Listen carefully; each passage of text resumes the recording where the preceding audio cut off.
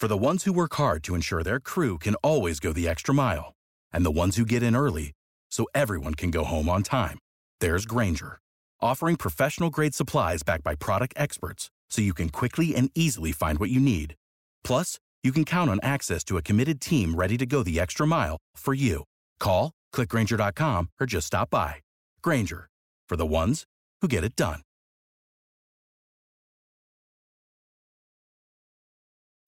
When you need mealtime inspiration, it's worth shopping Kroger, where you'll find over 30,000 mouth-watering choices that excite your inner foodie. And no matter what tasty choice you make, you'll enjoy our everyday low prices, plus extra ways to save, like digital coupons worth over $600 each week. You can also save up to $1 off per gallon at the pump with fuel points. More savings and more inspiring flavors make shopping Kroger worth it every time. Kroger, fresh for everyone. Fuel restrictions apply.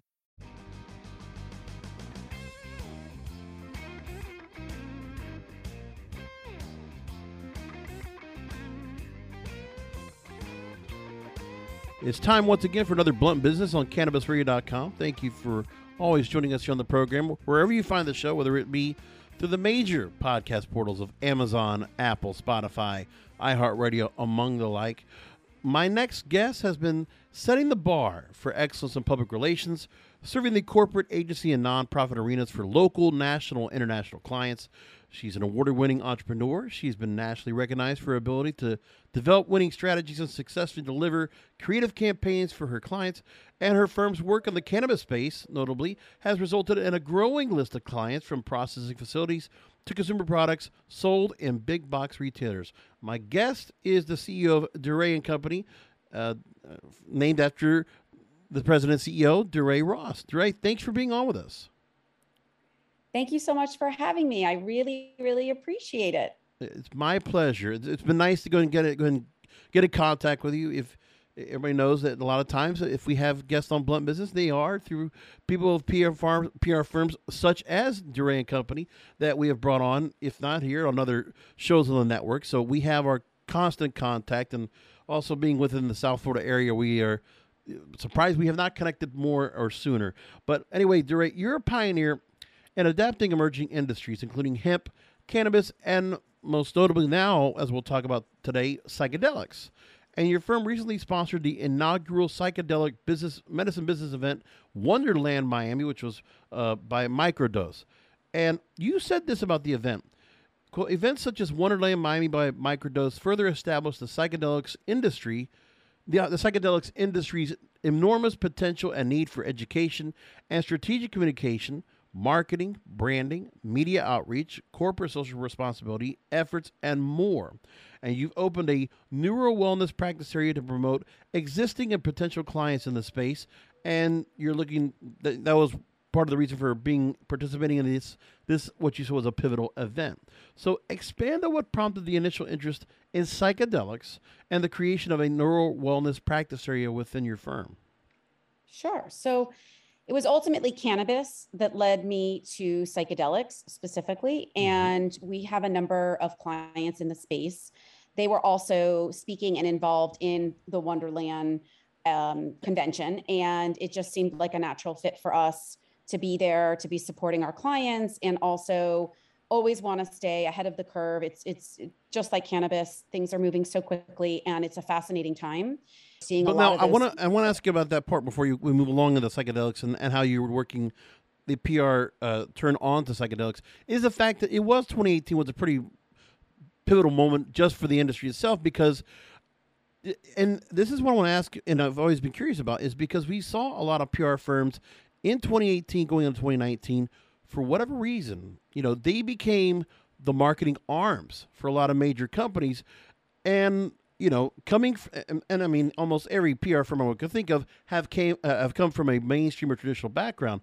So what was it that led your team to say, okay, this is a niche we need to be into right now. It's no longer fringe. We're finding it's going to have really mainstream potential, and we really need to go ahead and put our claws into the sector as well. So you followed what a lot of the PR firms did, but I wanted to know what was there anything that kind of gave you indication that you needed to be in this industry? Initially cannabis, and then eventually we'll talk about psychedelics. Sure. Well, it was the best thing. I can tell you it was the best way that we got into it. An existing client in another industry called me up and said, I need you. I need you in the space. Do you know anything about it? Totally unrelated. I mean, we're talking real estate, right? We're talking from real estate, bringing us into, it was on the hemp side. And it was a call from a long time client. And that's what did it for us. And so we didn't even tell people we were in the space. We didn't put it out there for a long time, just because we will still always work in those other industries. I mean, I've been in business, it'll be 22 years very soon here since I incorporated, and we're not giving up or walking away or not focusing in some of the other industries that we're known for.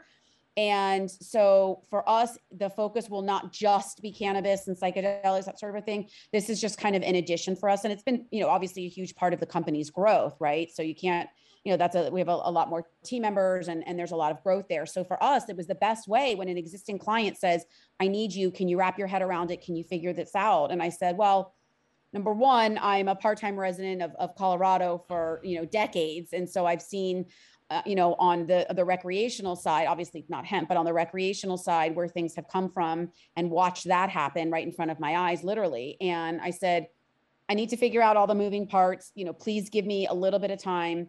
And what a learning curve it was, quite frankly. And even now in, almost 2022, it's very different than it was in 2018 and 2019. And I think a lot of that is just the regulatory aspect, and also just, more acceptance, more, just by everybody. And so we're constantly shifting and changing how we're talking about clients, inserting them into appropriate conversations and the like of that. But, so it's different now than it was when we started in it, but right. We didn't and the reason why it would have been, I would imagine as well, is because like you said before, there was a little bit of a needing to go ahead and not be too public about the fact that you're working in the cannabis space, because there would be a little bit of a possible ruffling of feathers among other clients. It's a common theme I've heard from other PR firms we've had on the show as well, that they had a little bit of that, but now it's much more acceptable. I think that's all. Yes, I agree with you. And I think that's all part of the education that all of us have done, plus the companies, plus the PR firms, the manufacturers. I mean, we've all spent lots of time, money, and effort educating patients, consumers, buyers, whatever you want to call them, based on where you're located. But we've all worked very hard to help educate. And I commend all of us, because it's not easy. It's not easy in that aspect at all. And it's a continual education as things are changing and regulations and, what's going on. It's a constant kind of, shifting. And then really for us, I think COVID really put it into overdrive. And when we're talking about Florida, and you have, it's medical, yet you have the state declaring it essential. I mean, how interesting is that, where you have the state of Florida, you're medical only, but then you've been deemed an essential business and can be open. So, I mean, how interesting to me that was, like, certainly a sign of things to come for Florida, for the next step, which I know many of us are hoping will be coming sooner rather than later. But, keeping a really a watchful eye on state legislation, federal, where things are moving, acts that are, hoping that we hope get through. That all factors into the education, the strategy that we work on. And it's an incredibly exciting time. And I can tell you, having been at the MJ BizCon in Vegas just recently, that it was fantastic. And it's just looking really, really fantastic for the whole cannabis industry. You bring up a good point. The thing is, in the last year, I think I've been able to formulate a theory that because of the fact that we had businesses deemed essential during the pandemic, some of the things that have been done by policymakers to try to get some kind of relief towards the industry, just in the last couple of months, when it comes to, sending a memo to Merrick Garland, the Attorney General, to deschedule, to have something happen, give us a deadline, and let's make this happen, to trying to insert the Safe Banking Act measurements into the National Defense Authorization Act. And then just Senate Democrats trying to go ahead and persuade to get the Cannabis Advancement and Opportunity Act into a chance to be passed. We're not the path to full legalization has not.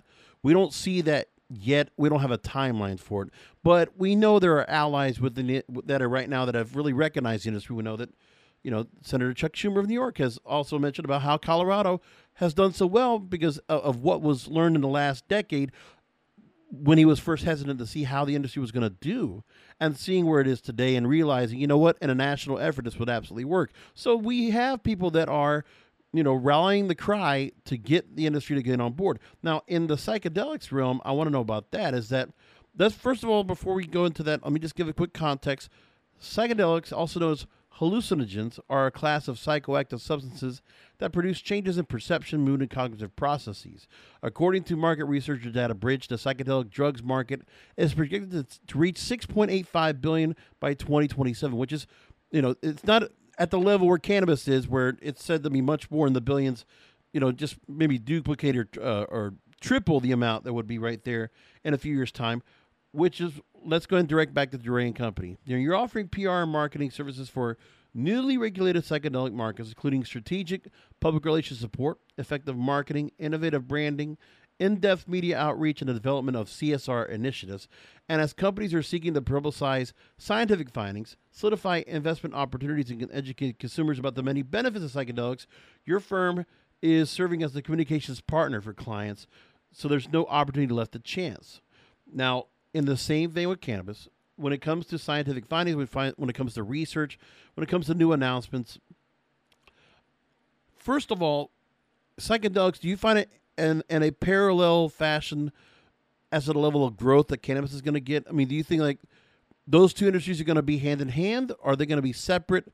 And then I still wanted to go ahead and follow back up with you on what you're doing in the neuro wellness practice area and how that ties all in together. Sure. When I first got into, again, when I was brought in, because it's like I've been brought in, which is very, very nice that it wasn't, we're going to go do this and go get it. We were brought by clients, and I'm eternally grateful to our clients for the many, many opportunities. They kind of don't let go of us and bring us with them. And it's incredibly rewarding and so appreciated from our end. When I first started learning about it, I kept saying, but I'm so used to be honest, the roadblocks with cannabis. I'm used to feeling there's a roadblock in everything that you do, or my clients have a roadblock, with everything that they do. And I kept saying, well, what about this? Nope, that's, and also we've done a lot in the space of ketamine too, which, is kind of underneath the psychedelics, brand, but it's used, it's used today, on children having dental procedures and has been for many years. So, we have to be careful because I know psychedelics is a big wide range of that. And there are different kind of, different compounds and different uses. So, I don't want to paint too wide of a stroke, but, sure. Fortunately, one of the clients we work with is on the legal side. And so I always am asking him, well, what does this mean? How does this work? Or do we have the legal, can we do this? Yes. Ketamine is legal. It's used off market, so it's a very different situation than cannabis where, I just feel like there's so many roadblocks, and I feel so bad for our clients. But, when you have the attention of some of the big companies that are going public and, Peter Thiel and a lot of the folks that are investing in, overall psychedelics, just, use that as a general term. And I think also the interest has accelerated, in my opinion, for psychedelics, also in conjunction with COVID and the depression rate and the suicide and the PTSD. And so the suicide rate is so incredibly high. And I think for many people, they're led to psychedelics as their last resort. And you hear this with celebrities who have come out and said, I would be dead if not for, having the transformational opportunities that, through psychedelics, in a variety of different settings and different ways. And so I think that really, we've really opened our eyes to how depressed the world is and upset we are. And I think going into, 2 years of COVID, we're all kind of exhausted and not to say that we're all clinically depressed or have PTSD, but we're all fatigued. And so there are some people that have been living with this, intense fatigue, veterans, many people, and they've been, healed by it. And so because of the regulatory nature of cannabis versus psychedelics, the first thing I learned about cannabis, and specifically on the hemp side, which is where we started, you can't make a claim. You can't say what it's good for. I mean, as a PR person who's been doing this for decades, to be able to, to have to go out and promote a product, the first thing a client says a reporter says is, great, what can I use this for? And we can't say what, we can't make a claim. We can't tell you. So we're pitching that this is the, greatest product known to man. And they say, great, what kind of ailments can I use this for? Mm-hmm. And we can't say what it is. I mean, that's just an insane situation for a publicist, any publicist, to have to try to secure coverage without making claims that, could lead to some serious consequences for the brand. But then we also need some clarification and some guidance from the FDA as this bill's been implemented. We haven't gotten that yet. And, they're changing leadership in the FDA. We need to go and find out what they're going to do with that. But it's been pushed along. The other thing I want to ask about when it comes to psychedelics is, it's pretty safe to say that unlike cannabis, which has a medical and an adult use market, is it only going to be medical only for psychedelics? Is it something where we want the environment to be where psychedelics can only be medically prescribed? I would think that certainly, most people want that in order to have it be safe and supervised, yes, and make sure that this isn't, and that the product is of, manufactured and not something that is not something you would want to take. So I do think that there certainly is a regulatory aspect, and we would want that to make sure that there is there's that you're safe, to be honest. You want to make sure that there are regulations around that. And as we talk about regulations, one of our clients has been drafting lots of different psilocybin, for different counties and cities and states. And he's been on that legal road to that. And so there are different cities that have looked, and states that are looking after, they've been, drafting different bills. We had one in Florida that didn't pass, but he drafted that as well too. And so, that's how things start, obviously. And so I've known cities and states to be looking at this individually and together. And, some cities are just looking at it right now. And so I think the future I know the future is bright there. It's just interesting territory right now. And people are trying to get a legal framework around it. And then, the constant kind of shifting, but there's no doubt that, per kind of our clients that are in the space, this could be, just gangbusters in terms of the size of the business, and more than anything else, just helping people that, really have, no help, they don't have any, they've given up on life and they're done. And so many people turn to this. And on the flip side, it's not just people who are done and ready to commit suicide either. I mean, there's varying uses for this, all sorts of PTSD, all sorts of rewiring of the brain, if you will. And so I don't even think we are anywhere close to knowing all the beneficial uses with psychedelics. I think we're the research, again, research. It takes time with the research, and now it's all gangbusters. But until we have more research, it's going to be, we're waiting. We're all waiting. We have great people. We have great testimonies. We've obviously been able to secure lots of TV interviews and other interviews with folks that have said, this has changed my life. I was at the end. This is what it did for me. So there's no doubt that this is life-changing. I don't think we're even close to knowing all that it can do in the life-changing aspects, if that makes sense. Yes. And I guess the one thing I'll figure out is if the cannabis industry, or just, the fact that we're here on Cannabis Radio talking about it, that we're going to have psychedelics either be piggybacked into what the industry is doing here, and where legislation might get tight, and where psychedelics might be part of the conversation with cannabis, or if it's going to be standalone, they're going to be two separate entities. But I would imagine some large corporations would probably want to go ahead and consolidate all that if they can make that happen.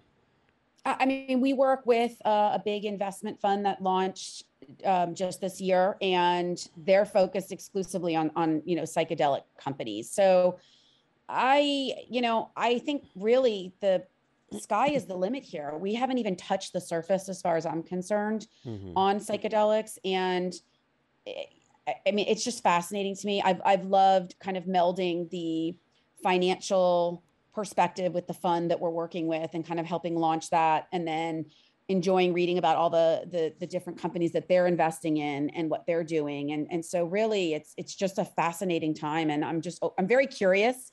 And I think that's what leads me to a lot of these, other than clients bringing us in, I have to feel comfortable that I can, wrap my head around it, pitch it, and do a good job. I'm certainly not going to take work on that I'm not comfortable with. So as part of that, there's always this really deep immersion to make sure that when we initially start, that we're understanding, but then also every day it's reading the updates that may be going on. I mean, just earlier in our conversation, you were referencing, some of the politicians that are involved, no matter what side that you're on, or if you're right down the middle of your political spectrum, it's good news that we also now have a Republican who has come up and said she's working on a bill. And, that's the only way, in my opinion, to really get the best bang for the buck, get things happening, is if there's bipartisan support. And as you know, in today's world, that's incredibly rare. We certainly had that for the Farm Bill in 2018, but it's very rare across the board in anything that there's bipartisan support. And I think that kind of those kinds of opportunities are what's going to change the face, certainly of cannabis. And I also think psychedelics. I know there's much broader support for psychedelics. It's not as, I think because of the veterans, I think it's less, it's new. And so people are nervous about it. But I think there's some serious hope there too on the political side with that. I've been reading a lot. Certainly every day we get up and we read, the movements overnight and what's happening, and really have to stay abreast on the advocacy side, because we need to weave in our clients where appropriate, either as, thought leadership or, include that in a pitch that we're working on. So being a part of that. And that was one thing when we decided as a team, as a company, to be brought into kind of the cannabis world. I said, if we're going to do it, we're going to go big. And I have enjoyed sitting on, the board of the Florida Hemp Council. I'm involved in Cannabis Lab myself, with leadership positions. This isn't just about, a quick grab or anything like that for clients. It really is making sure that we're giving back to the industries in which we are now involved in, and making sure that we're also providing opportunities and hopefully helping to elevate, lift all of us up together in education and in just, growing the opportunity for all of us. So and I want to bring more of that up. We have to go to a commercial break. We're running a little bit long, but I want to go ahead and talk to you about that whole idea where PR being essential for emerging industries such as cannabis and psychedelics. I want to get into that a little bit, and also just a number of other things. We got so much to cover and so little time. So I'm here with DeRay Ross, President and CEO of DeRay & Company here on Blunt Business. We'll be back after a short break. Rolling into some sponsors, but we'll be right back with more Blunt Business. Introducing Wondersuite from Bluehost.com, the tool that makes WordPress wonderful for everyone. Website creation is hard, but now with Bluehost, you can answer a few simple questions about your business and goals, and the Wondersuite tools will automatically lay out your WordPress website or store in minutes. Seriously. From there, you can customize your design, pick your brand colors, and add blocks. No custom theme or coding required. You'll get content suggestions that you can keep or revise, and with Yoast SEO built in, we automatically help you get found in search engines. From step-by-step guidance to suggested plugins to an AI-powered help bot, our built-in tools make WordPress wonderful for everyone. Whether you're a beginner or a pro, you can join over 2 million Bluehost users. Go to bluehost.com/wondersuite. That's bluehost.com/wondersuite. This country was built on a distinctly American work ethic, but today, work is in trouble. We've outsourced most of our manufacturing to other countries, and with that, we sent away good jobs and diminished our capability to make things. American Giant is a clothing company that's pushing back against this tide. They make a variety of high-quality clothing and activewear, like sweatshirts, jeans, dresses, jackets, and so much more. All made right here in the USA, from growing the cotton and adding the final touches. So when you buy American Giant, you create jobs for seamsters, cutters, and factory workers in towns and cities across the United States. And it's about more than an income. Jobs bring pride, purpose. They stitch people together. If all that sounds good to you, visit American-Giant.com and get 20% off your first order when you use code STAPLE20 at checkout. That's 20% off your first order at American-Giant.com with promo code STAPLE20. I'm back here with DeRay Ross, President and CEO of DeRay & Company here on Blunt Business. And you wrote an article for Forbes a while back titled, Why PR is Essential for Emerging Industries. I want to take a quick passage from it. Quote, while emerging industries have an immense amount of potential, they can face barriers in the way to becoming profitable. Whether it's overcoming a stigma or having the right consumer education in place, it can be an uphill battle to be known to mass audiences. And that's where PR can play a critical role. And while emerging industries are often the result of new technology, it's not always the case. Sometimes medical advancements, legal changes, or the revival of a seemingly old-fashioned idea, methodology, or concept could be a catalyst. Now, PR, what can I say about it? So, like you said, 2018, 2019, really, it's pretty easy for me to go ahead and just find news stories and announcements and find potential guests for the program because PR firms like yours, they reach out to us on a regular basis. And I fondly call the PR folks that work in the cannabis industry gatekeepers. And I wanted to just find out, is there anything about these emerging industries you've learned based on what you've done for mainstream markets that's really a real sea change from some of the work you've done?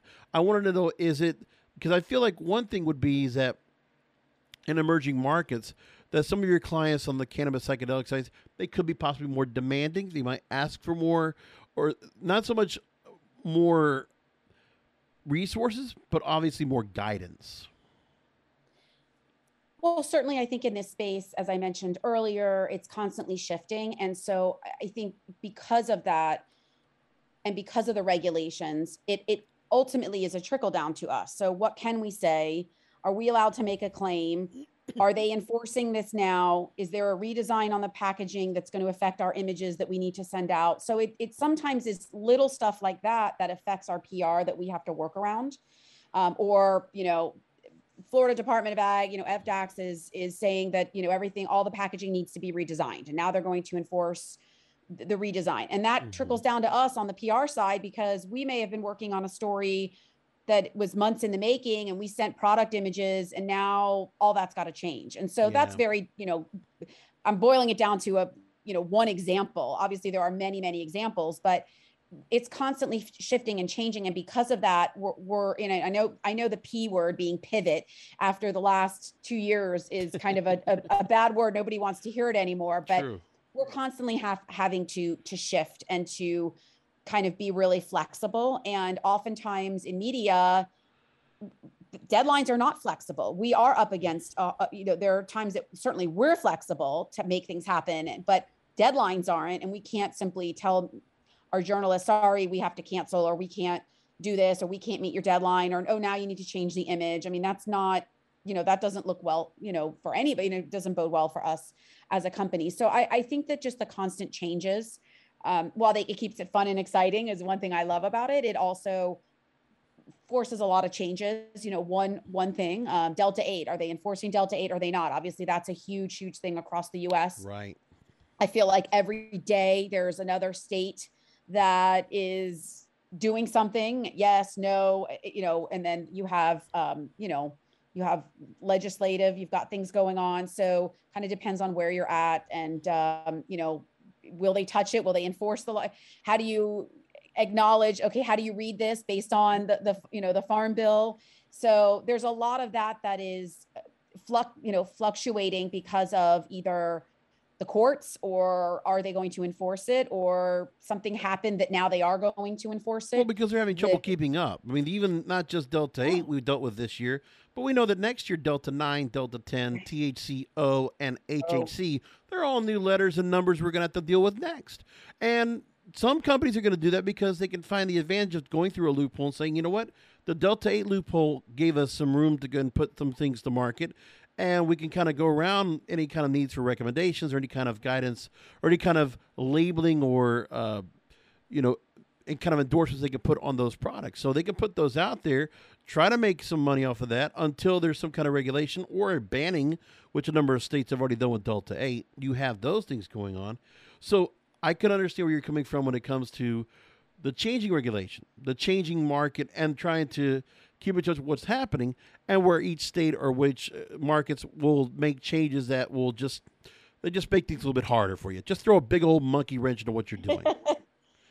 I could just imagine you that. set in your ways, that's for sure. You definitely have to be willing to be pliable, flexible, and that actually is what I like, because if I had to come in and do the same thing every day, I would be bored out of my mind. So I think that's also, in being in business and being in PR. I mean, I started when I was 19. That was my first job, and then have been in the business for a long, long time with my own company now for 22 years, almost 22, and I like the challenge. And so I that is also what keeps me going and why I'm open to neuro wellness and all of this. And other than clients are certainly bringing us, but I wouldn't take something on that I'm either not comfortable with or I don't think we can do a good job on. We're very, very careful about who we work with. And at the end of the day, we love our clients, and we truly love them, love working with them. And it's just, I love what I do as a result. And I like the challenge of it. And so I think that's what keeps me going. Well, because they also don't, they push you out of your comfort zone, but then also you push yourself out of your comfort zone because you are willing to go into new markets. I want to get into another market real quick. Your firm is also working in the area of cryptocurrency, which we know another subject with also can tie into cannabis. And I don't even know how psychedelics might tie in, but I could see how somebody could try to do something with that. Now, with that said, early adopters have been investing in cryptocurrencies for over a decade. Even on the program, we were talking to those who were creating coins and tokens, all that already early on, only a couple of years ago.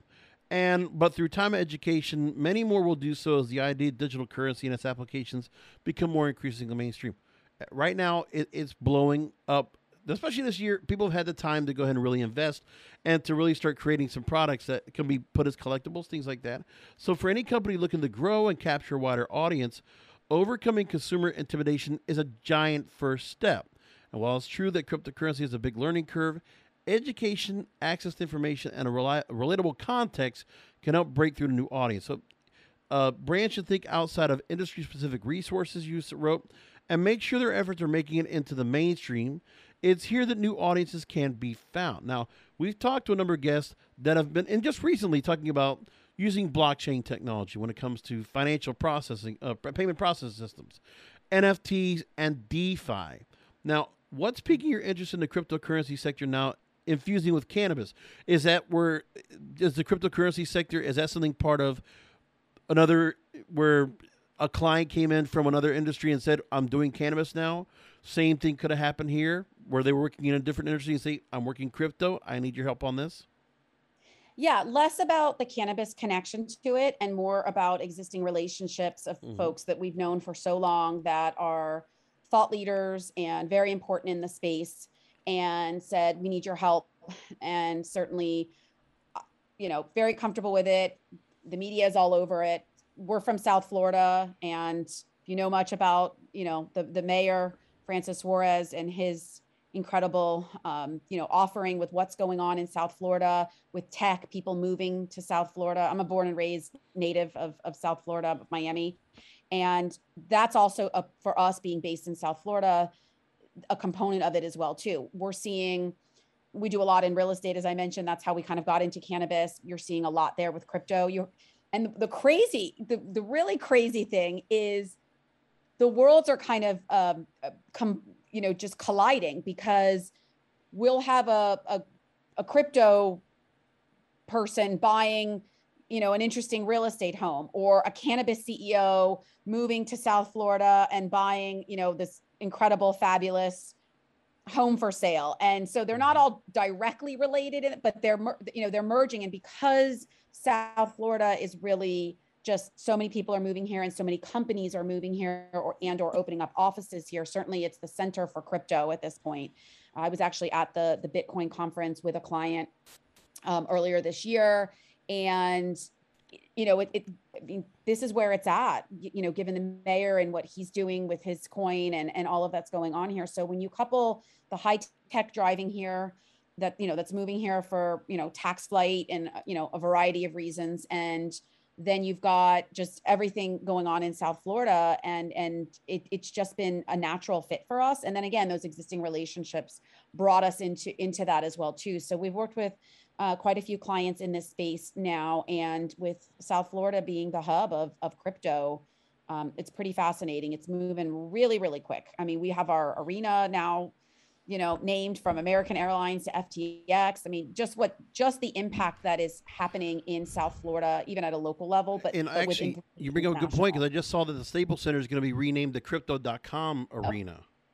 Yep. It's not just South Florida. Certainly it's all over. And you have a lot of them going public via SPAC. And so that whole kind of investment component, and certainly working with public companies in the cannabis space too. Obviously, that's a good portion of what we do. So really trying to wrap our head around all of that and how that's constantly moving and shifting, but really just it being in South Florida and what's going on here, and just so many offices being headquartered here, or they're moving their headquarters here and in the crypto world. It's been really fascinating. And Bitcoin, attending that conference was kind of beyond comprehension, to be honest. And I attend a lot of conferences, but it was really, really fascinating. Oh, a couple of things I want to make sure to do a little housekeeping while we're doing on the program. When we were talking about the bipartisanship when it comes to policymaking in the industry, it was Representative Nancy Mason, South Carolina. And then I was going to make mention of how Cory Gardner from Colorado are working on with Elizabeth Warren on the States Act. There was that part of bipartisanship, just to prove that point and bring those names to light. Now, you just mentioned the mayor of Miami, Francis Suarez, and I mean, for them, it's to really solve a problem, because they have roughly like a $30 million debt they're trying to go ahead and take care of, and they just, really just to work with conventional currency to try to make their government function. I mean, it's the same idea where El Salvador, I believe, the president there has also tried to go ahead and use cryptocurrency as a new currency to work off of, to really take care of and sustain that government. So the same thing happens with the mayor of Miami and trying to go this route. Why not? I mean, let's look for different avenues of working on it. And it's obviously people are seeing that crypto's not going away. And if we're going to have a destabilizing currency or a destabilizing economy, then a currency like this, which has been talked about for well over a decade, and we're seeing more people talking about it and more people investing. And, there's no shortage of people that are jumping on to this and saying, okay, if there's enough people going to be well invested into it and stabilizing a digital currency, which one that pops out, if it's not Ethereum, if it's not Shiba, if it's not Doge, if it's not Bitcoin, something's going to come from it and people are going to get into it. Same thing with the NFTs. And it's all of that. It's a fascinating time. There's no doubt. I mean, it's every day. It's. I think again, that's part of that emerging industries that we love is staying abreast of what's going on. And then you have the mayor taking his salary and, in coin, and it's fascinating, and we're excited to be a part of it. And they do somehow all tie back together in different ways. So it's not how we're all intertwined to it. It really is those existing relationships, but then it's springboarding off of that also, and really magnifying. There's going to be a minority of bad actors out there. And I think we just have to expect that, right? I think that we're used to having bad actors. There are bad actors all over, cannabis, quite frankly. There's bad actors in every industry.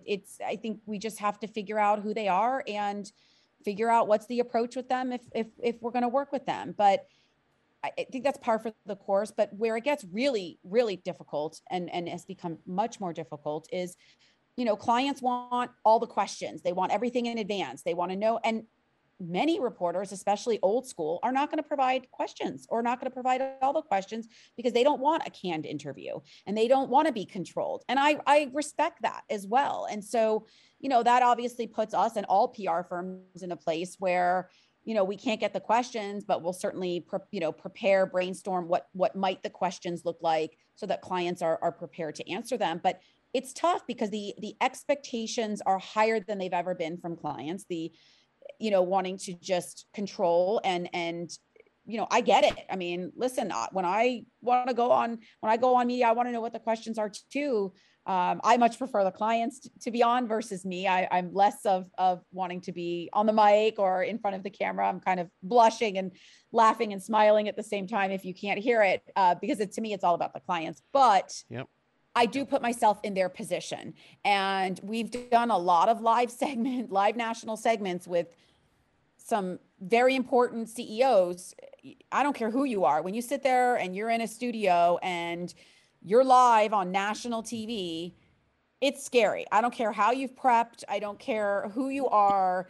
It is, a nerve-wracking situation. No matter how much you've prepared, no matter how many times you've done it, it still is a very scary situation. And I can't be on air. I can be with them, but I'm not the one on. We've prepped, we've gone back and forth, and we've done everything we need. So we've done our job, right? In that respect, but we can't control that. And you can't control if there's breaking news and that live segment was just interrupted for breaking news and you've just lost the segment, or the segment's been canceled. And so I think that those are just the difficult things that we're navigating as PR people. It's no different than, I'm not telling anybody anything different than any other PR firm. I want to bring up one story. This is just something I wanted to bring up because there's another podcast I do, which is basically media commentary and criticism.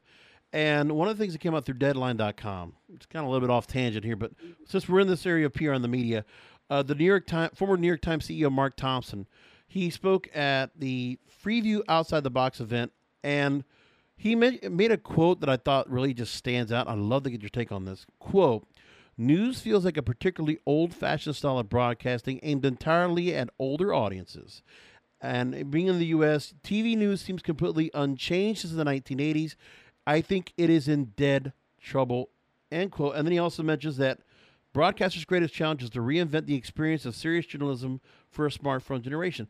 My point is that do I feel like, does PR need to go and fill that role? If the news is not going to do right by that, does PR need to become more important? Maybe the age of where news and how it's been reported, it's going to get changed altogether, and then PR becomes the new news sources. Well, I would say, yeah. And I would say even more so, it's PR and social media and that content, all of that is stepping into that place where there is the hole. And that certainly has been the rise of influencers and bloggers and all of that. And so they are stepping into that role, and we've seen that, right? And so PR kind of, at the end of the day, is generally behind most of the influencers that are posting and a lot of the blogs that are featuring information, and then creating that content and the bylined articles that are written by the individuals in lieu of the reporter writing it because they don't have reporters. So certainly, and even if you're looking at, the younger generation, I have teenagers, and they don't even have TVs in their rooms, and they don't even want TVs in their rooms. They don't, they did when they were little because that was different and it was TV, but with, certainly with the iPad and everything going on, they don't even watch TV. No. So when you're talking about broadcast, if you're talking specifically about TV, now on the flip side, if there's a Spider-Man trailer that came out last night that got released on social media, you can bet that was the topic of conversation and shared all over. So exactly. I think the way, and I'm referencing Spider-Man because my son's a huge fan, but the way, the medium that's used to now distribute that information, I think that's really what's changed. Certainly on the broadcast side, if him speaking about broadcast, obviously that's a big challenge for them. And then you've got all the streaming services and all of that. Oh, yeah. So it's all continuing to evolve. And I don't think that's a bad thing. Certainly the only thing that concerns me as a publicist is, goodness, I don't want local programming to go away, because all of the local programming that we need, the local news stations that do great things to support charities that might be doing something, helping raise funds, things that may be going on. I don't want to see local news go away because broadcast is dying in local news. So From my end, I hope it doesn't go away, because we need the local news, and people do tune into that. Now, my kids don't tune into that. And for reference, I have a 15-year-old and an almost 19-year-old. So when I say teenagers, they're, pretty, they're kind of a big range there, but I think it's still important. But a lot of times now, give you a quick example. Years ago, if you didn't have the camera crew come out from the TV station and record the video, or rush to send the video to the TV stations yourself, which was a totally different feat of epic proportions. And I'm going back quite a while, then you weren't on TV. Now it's great. Shoot us some B-roll, email it over to us, and we'll run the segment. I mean, and so here publicists are becoming journalists in a way, citizen journalists, and having to grab the video on our iPhones. I mean, that's obviously been something great that's dramatically changed PR, broadcasting, and the world, certainly, where people are getting videos, and that has changed the world. So I think that's actually one positive thing that has changed the world a lot, that also makes our life easier. On the flip side, you're still vying for that time, and the time is getting shorter and shorter. So, I think it's just continuing to evolve. I really do. And I don't know where it's going, but certainly, we're in it for the long haul. And, what is that next thing? Where else can we tap into that makes sense given our target demographics that we're looking to go after? Well, and it needs to evolve. And the truth is, like you said, with the change of how people are watching or consuming their content, that watching on a regular conventional, flat screen TV might not be where it is down the line. We know subscribers, circulation numbers are dropping, dwindling for publications. Even for those with just digital paywalls, it's just not working out. They need to find a new way to build. They need to build that new mousetrap, and they're just milking what's ever left of this last mousetrap until it runs dry. So I'm here with DeRay Ross, President and CEO of DeRay & Company here on Blunt Business. Back after a short break, we want to go ahead and talk a little more about just everything going along, staying proactive, and the strategy you put along in PR to stay on top of the right niches and the right spaces as a PR firm such as DeRay & Company. Be right back after a short break. Just to give you a heads up, that when I did a little bit of that, when I went in and did the reset there, that portion right there is going to be some exclusive content we're going to put out for those on a subscription side. So I wanted to put that. It'll be put aside, but I'll make sure you get a copy of that nevertheless, so we can have that in there. But from whatever that point I took double duty. Well, because we want to have that extra content. Slice it and dice it. You're welcome to use it. Thank you so much. I appreciate it. Sure. Rolling into some sponsors, but we'll be right back with more Blunt Business.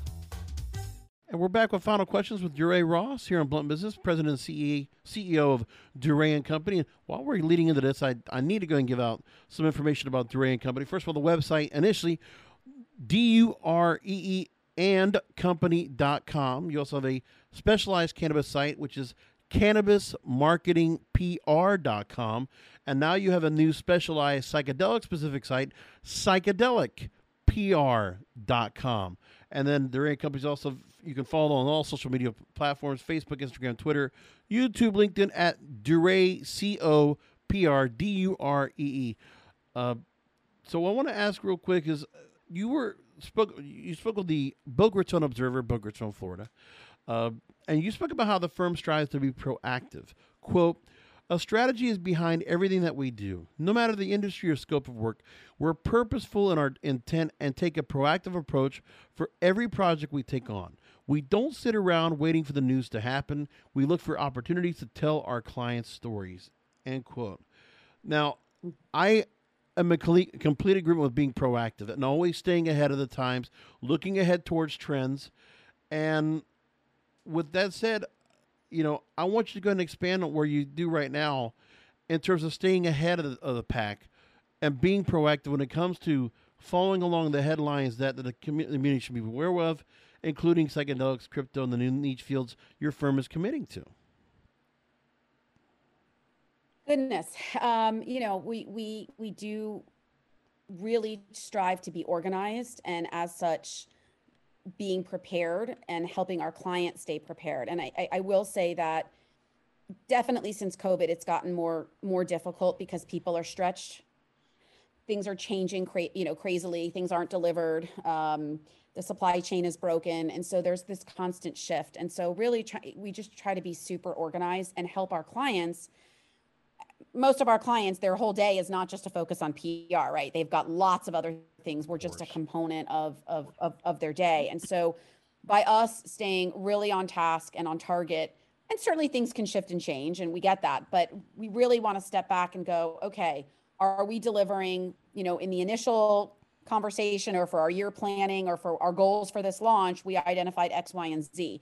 Are we on target to hit those? Is this what we're going to hit, or do we need to go back and revise that based on things change? We always want to make sure that we're looking forward and anticipating what might be coming and what is coming that we know about. There's always lots of stuff we don't know about, which keeps it fun and interesting. Sure. But I've always believed just kind of like prepare for what you know about, so that this way you're ready for what you don't know about. And I just feel like especially since COVID, it's just beyond words at how things are constantly shifting all day long, and the changes that we're faced with in a variety of different ways. And so it's really helping keep clients on task and also being self-sufficient. Okay, is there a way we can get this information so that we're not waiting on it? Can we do our own research and find this and then just get approval on it? Can we get a draft together of something with enough information that we have and leave blanks with missing information? Or do we get a draft together that even if it's a bylined article, they can just edit something like that? So it's really trying to listen. At the end of every month, we need to every day we have to justify our existence, and that is really at the core belief of my philosophy and my being is what we always want to be able to do is when a client or maybe the CEO or maybe somebody's supervisor says, what are we getting? What do we get from PR? What did we get? We always want to make sure that we're documenting, that we're anticipating, and we're proving our value for our clients. And sometimes it's hard to show the value. Sometimes it's difficult if it's not a direct sales related, or you've got a barrier to purchase something. It's very hard to always show, did we hit all of our goals? Did we hit the sales? And sometimes sales come much later after creating an awareness campaign. And so that's no different for any industry that we work in. And so that's always a challenge for us, but we always want to document what we've got done, what's coming. And so we keep very active with our clients and making sure that we're not annoying them. There's that fine line between being a nudge or annoying and following up and touching base and still moving the needle, right? We still, at the end of the day, if we don't have certain information, we still have to be able to get the clips one way or another and prove our value. So I think it's it's gotten much more difficult since COVID, just because everybody is stretched so thin. And I think, in all fairness, I know I can speak for myself. I'm exhausted. I mean, when COVID first hit, it was 7 days a week. Yeah. I mean, it was not quiet for us. We were the busiest we've ever been, trying to help clients navigate crisis situations, closings, openings, all sorts of challenges. And so I'm super grateful to our clients for making sure that they kept us on, right? Because that is a big challenge and was a big challenge for many people, but making sure that we're always proving our worth. And I know, like many other PR firms that were able to keep their clients, I'm sure that they can, appreciate, like I do, and they do appreciate that tough decisions were made to keep us on. I know that. Without knowing it, I know that there were budgetary decisions that were made to make sure that we were kept on to help them, in other areas that maybe they had to cut. And so I'm forever grateful for that. Yep. I'll tell you, it's for me, going back to the fact that I've worked on a mainstream podcast network going back to 2005. We actually hosted a show there called Cover Story. And we always kept following the transition from traditional to digital PR. The digital disruption, I like to talk about it on a media podcast I do outside of Cannabis Radio, which I will not promote because we're on here. But the thing I can tell you is that when it comes to PR, I mean, listen, I don't envy what you have to do and what you do with the clients, because, I mean, we know there are some that, first of all, you might have clients that are coming on board that they might have all this VC, all this seed money right now. They don't know what to do with it. And they may not be able to manage it properly and not understand why the need for PR. But then in these industries, maybe the tech industry might have somebody in-house that could do some proper writing, put something through PR Web or go through Business Wire and write their own press releases and see what it does with that. But with what you do, this hand-holding process, it's important. And we've seen that there are so many cannabis companies, all the major companies, they all have PR representation, all of them. There's a reason why. And, I know that because of the fact that these are the same companies that we might reach out to ourselves as Cannabis Radio for sponsorship that we want to bring on board and say, hey, we have content we work with you on. But it's a matter of there is definite separation when it comes to doing PR, when it is an advertising agency or when it's a marketing arm, and what people they have on board to work with, or how much you need to go ahead and take off their plate to be able to handle that portion. I can only imagine what all that you go through, but I really do appreciate all the time you've taken with me today. And real quick, like I said, we'll give the websites one more time. DuRay&Company.com. The specialized cannabis site is CannabisMarketingPR.com. Psychedelic specific, it's PsychedelicPR.com. If you want to just take one more minute, DuRay, to talk to our listeners. Obviously, a lot of cannabis companies listen to the program. Why, a PR firm, or if they're looking to look at PR firms, why would, what's the important reason of having a PR firm, that you outsource to and you bring on board into the fold, and they help you craft the message that you need to get your product out to market better and with more exposure than ever? I'd say it's giving you the outside perspective while being inside, protecting you from yourself, making sure that you're not going to make a decision or say something that could down the road, harm you. So can't always protect that, but can certainly be the counsel. And those are tough conversations to have. I don't always relish saying, okay, if you go this, it means this. And if you do this, it means that, down the road, if you're saying this. And so I think, the strategy, bringing an outsider's perspective, but internally, so that you can really think things through, and you're close but far, if that makes sense. You can kind of give that, and also explaining what media is looking for, and they're going to accept this. They're going to be interested in this. They're not going to want this. And here's where things could backfire, really providing that counsel. And when, there have been times in my career where we've been brought on and it's not listened to, and it doesn't have to be our way. It's just simply, help us help you is where we come from. And so, there have been times, like many PR firms, that we've had to, part ways with a client. Fortunately, it doesn't happen very often, but, if we can't help the client, I certainly don't want to take somebody's money and not be able to help move the needle and feel like we're doing a good job.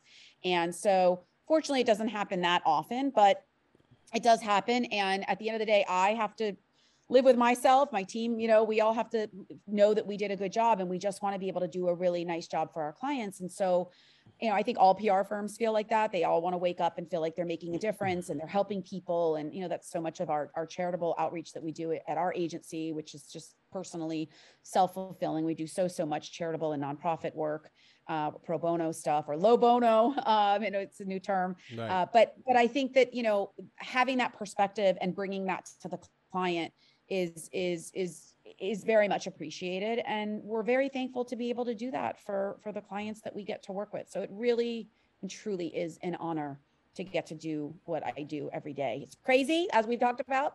There's no doubt about it, but I kind of like that. I obviously very much like the crazy. Yeah. DuRay Ross, President and CEO of DuRay & Company. Thanks for being with us here on Blunt Business. Really glad to have you on, for taking time out to talk to us. Thank you so much. Our pleasure. And thank you, listeners, for listening in. Hope you really got a lot out of this conversation, and we'll talk to you next time.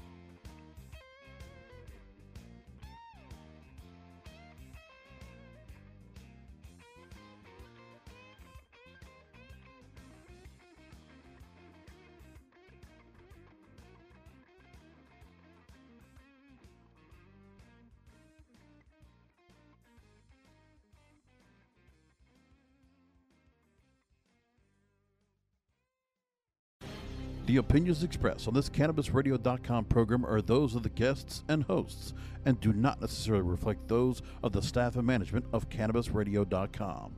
Any rebroadcast, republication, or retransmission of this program without proper consent is prohibited.